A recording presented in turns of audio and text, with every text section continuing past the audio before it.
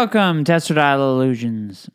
We want to take a quick second to congratulate Joe Biden and Kamala Harris on winning the presidency finally after a whole week of nonstop cable news focusing on Pennsylvania counties and Georgia counties and Arizona counties.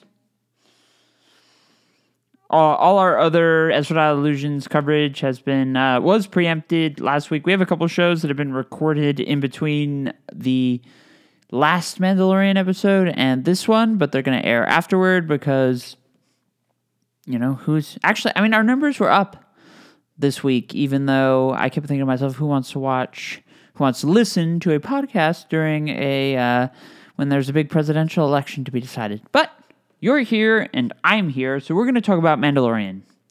Season 2, Episode 2, Chapter 10, The Passenger. A passenger who probably wishes she had booked a passage on a different ship that didn't have a little baby who ate all her babies. We will dive into that later. But for now, we're still on Tatooine, where Mando and Baby Yoda are riding a speeder bike. And so people see them and they plant a trap. Now, the rope trap was. I'm just kind of thinking of this now.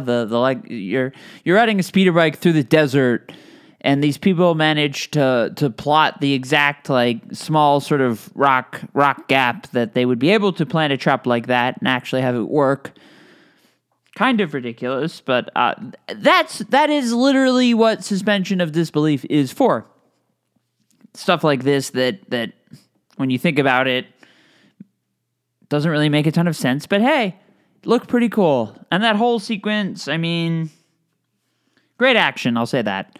Little, Mando gets to fight, Baby Yoda's held hostage, Mando's going to trade his jetpack, and of course he's not going to let the guy live. No way. Not after you threaten everybody's favorite little critter, who's the absolute cutest.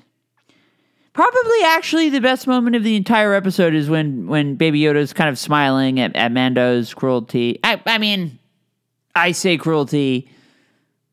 I'm not even 100% sure it was really cruel. If somebody threatens your kid, Batman can go on and on about how you can't kill for any reason. I say, somebody threatens your kid like that, holds a knife to their throat. Not the worst thing in the world. So, and Baby Yoda looked pretty pleased with that. He was smiling. He was all happy that his father took revenge. Good riddance. Good riddance. But Mando's jetpack that was going to be traded for the child's life is not powerful enough to sustain the weight of Mando, all his luggage, and the child. So they're going to walk back to Mos Eisley. They don't have phones. I was kind of thinking, we know they have communicators. They weren't really used in the original trilogy. Although, if you think about it, the idea of who they'd be calling out in deep space is maybe they checked in with the Republican Empire. The Rebellion. Wow, third try on that one. I don't know. They use the communicator a lot in a little bit in the Phantom Menace, where Sio Bible, the guy who stayed behind on Phantom Menace on Naboo, was like, "You must contact me." And then, of course, Obi-Wan and Anakin communicate a bit on in Attack of the Clones. So, they have some kind of communicator. Mando can't call Peli, who has his ship. You'd think if you were leaving your ship and going out into the middle of a desert planet, you'd have a callback number in case anything went wrong. And he has her speeder bike and doesn't actually mention that the speeder bike's broken, but he doesn't call, he walks, and that's okay. Although, you gotta wonder, is he getting dehydrated under that helmet out there? You'd never see him take a drink of water while he's walking. I don't know. Let's not nitpick. But we get to the cantina, and okay. So last episode, I criticized the way they used Amy Sedaris. Peli is a fun character, and at this point in the season, the only other recurring character that we haven't seen We haven't seen Grief, played by Carl Weathers. We haven't seen Gina Carano's Cara Dune. We have no other characters besides a character who never shows his face and a little baby who can't talk but does adorable things. And I'm not saying that's the biggest issue in the world, but it makes you wonder when you see a character like Peli and she's really speaking. The whole interaction in the cantina came across really as the kind of quick sort of pleasantry banter that you would see in an episode of Law and Order, which has to pack into a 40-minute runtime a investigation and a trial. So the characters, like, you don't learn much about their personal lives, but they have pleasantries as they're walking through New York. But like 10 seconds of that, it's like straight into the plot, and that's honestly how the cantina felt. They have some brief banter about Rhodian spawn and being out in the desert. And then it's like immediately she looks at him and is like, oh, you need to advance the plot. I have a person who will help you do just that. And all it's going to take is a particular set of circumstances. It doesn't make your voyage really easy. I mean, this is... If you're sitting there and you're kind of rolling your eyes at the idea that they're going that they can't use hyperspace, they have to use sublight to travel.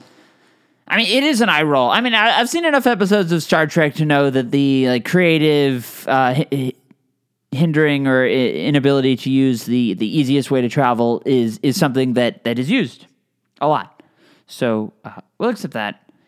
And yet, I mean, just to go back to Amy Sedaris for a moment, Carl Weathers really helped carry a lot of the early episodes with his interactions with Mando in terms of setting the mood of the show and the tempo and where they were and kind of serving as a powerful conduit for Mando, for the audience to understand the way of the Mandalorian and all of that. And they had substantive interactions in basically every scene he was in.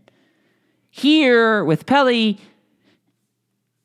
a little bit of jokes here and there very quickly, and then it's immediately into advancing the plot. The character doesn't linger at all beyond kind of the bare necessity with a little sprinkle of charisma that Amy Sedaris is good at supplying.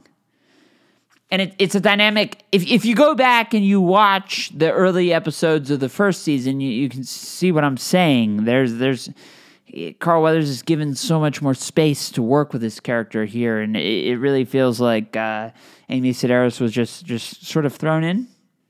And I don't want to linger too much on this idea, but the reason it kind of matters is this season has not at all presented a case for why finding other Mandalorians is anything other than really a plot device to serve as the backdrop through which all of these sort of side adventures happen. This is a show that loves its side adventures, and that there's nothing wrong with that.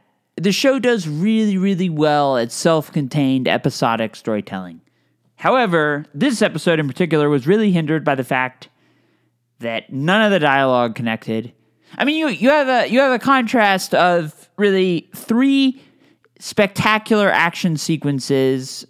You had the Western, then you had in Tatooine, and then you had the space battle, and then you had ice spiders, something like out of Harry Potter or Game of Thrones, we didn't really see the ice spiders. They've been in Game of Thrones lore. If you're an Estrada Illusions fan from the Game of Thrones fandom, you'd know that ice spiders are kind of one of the fandom's top of their wish list of fun little Easter eggs. The action sequences were great. I felt like, and I said this in my written review, every bit of dialogue, practically every bit of dialogue was clunky, and it sucked. And I mean, the biggest example of this would be Frog Lady, who's literally, I checked it up before I was doing my written review. On IMDb, the credit is for Frog Lady. And Frog Lady is ridiculous. And the show doesn't really seem to have an idea of whether or not it wants to portray Frog Lady as sort of a farce and a joke and something to kind of chuckle. I mean, not entirely dissimilar from the way that Chewbacca was treated, especially in A New Hope or Empire, as like the walking carpet, or the Wookiee is kind of an afterthought or a sort of a fool.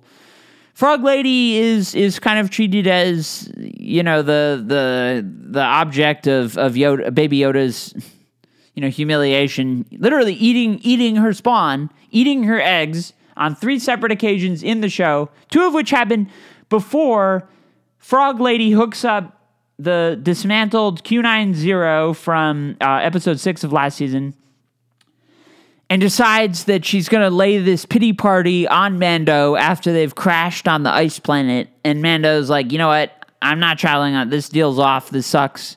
Which he was apparently pretty quick to, when you think about the idea that apparently the show is trying to convince us that this matters.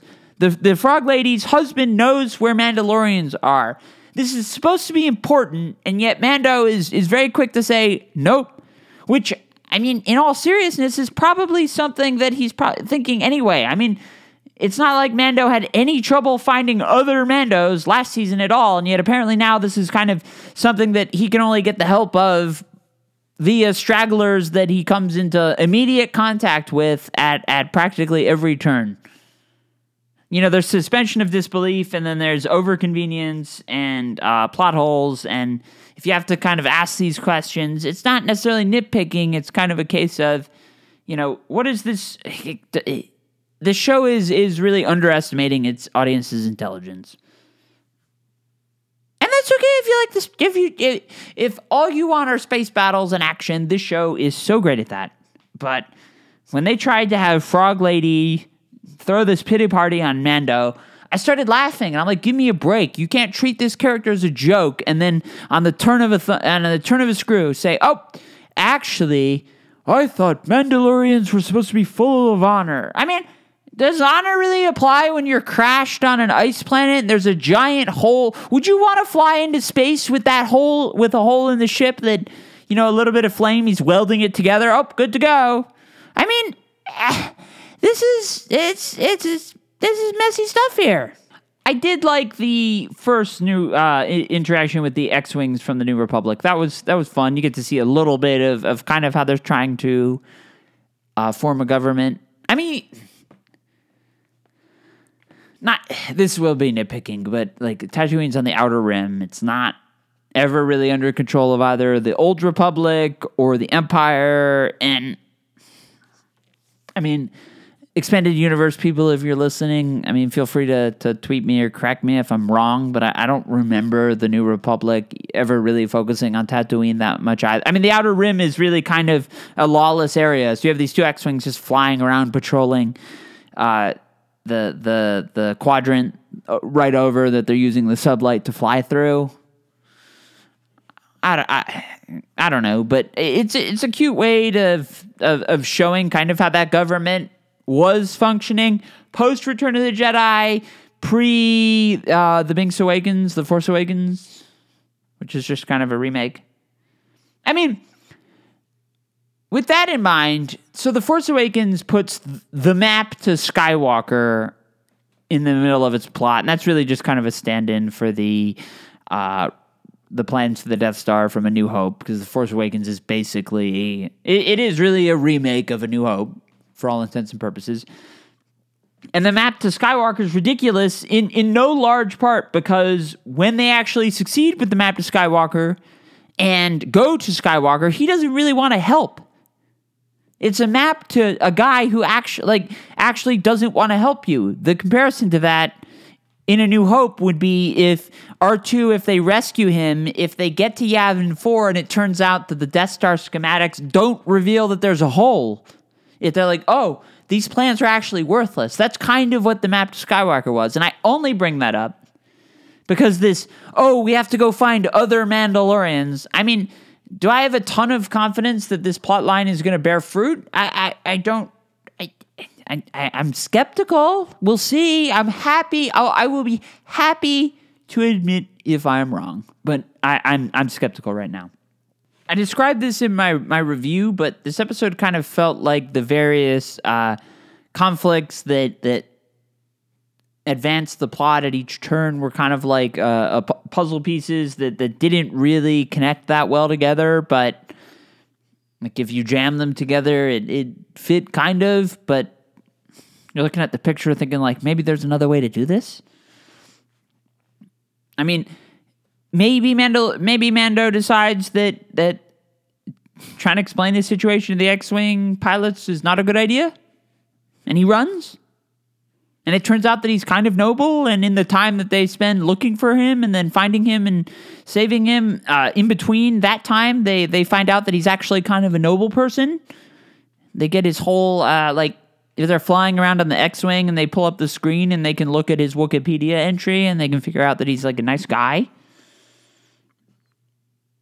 And then they leave before they help him fix that giant hole in his ship that, I mean, it doesn't really, like, that hole was bad. It didn't seem like the kind of thing that a guy by himself on an ice planet full of ice spiders would just be able to fix, and yet they leave him. And I guess that's okay.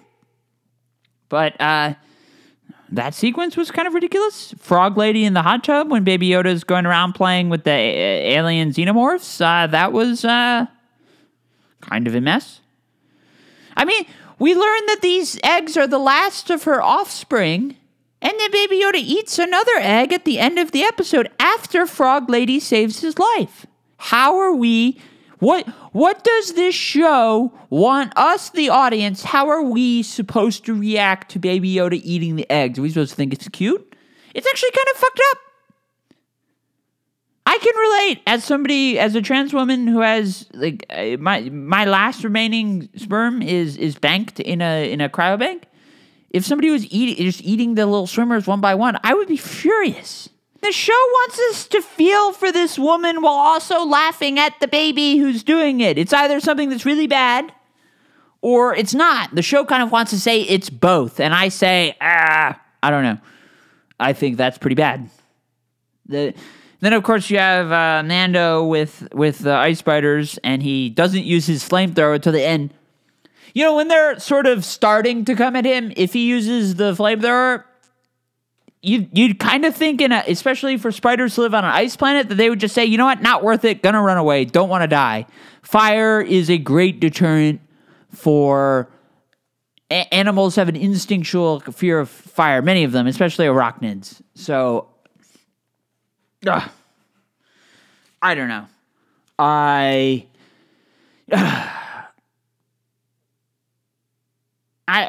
just don't really know what we're supposed to, how we're supposed to feel about any of this. And you know what? I mean, the action scenes were great. They were a lot of fun to watch. This was not good television.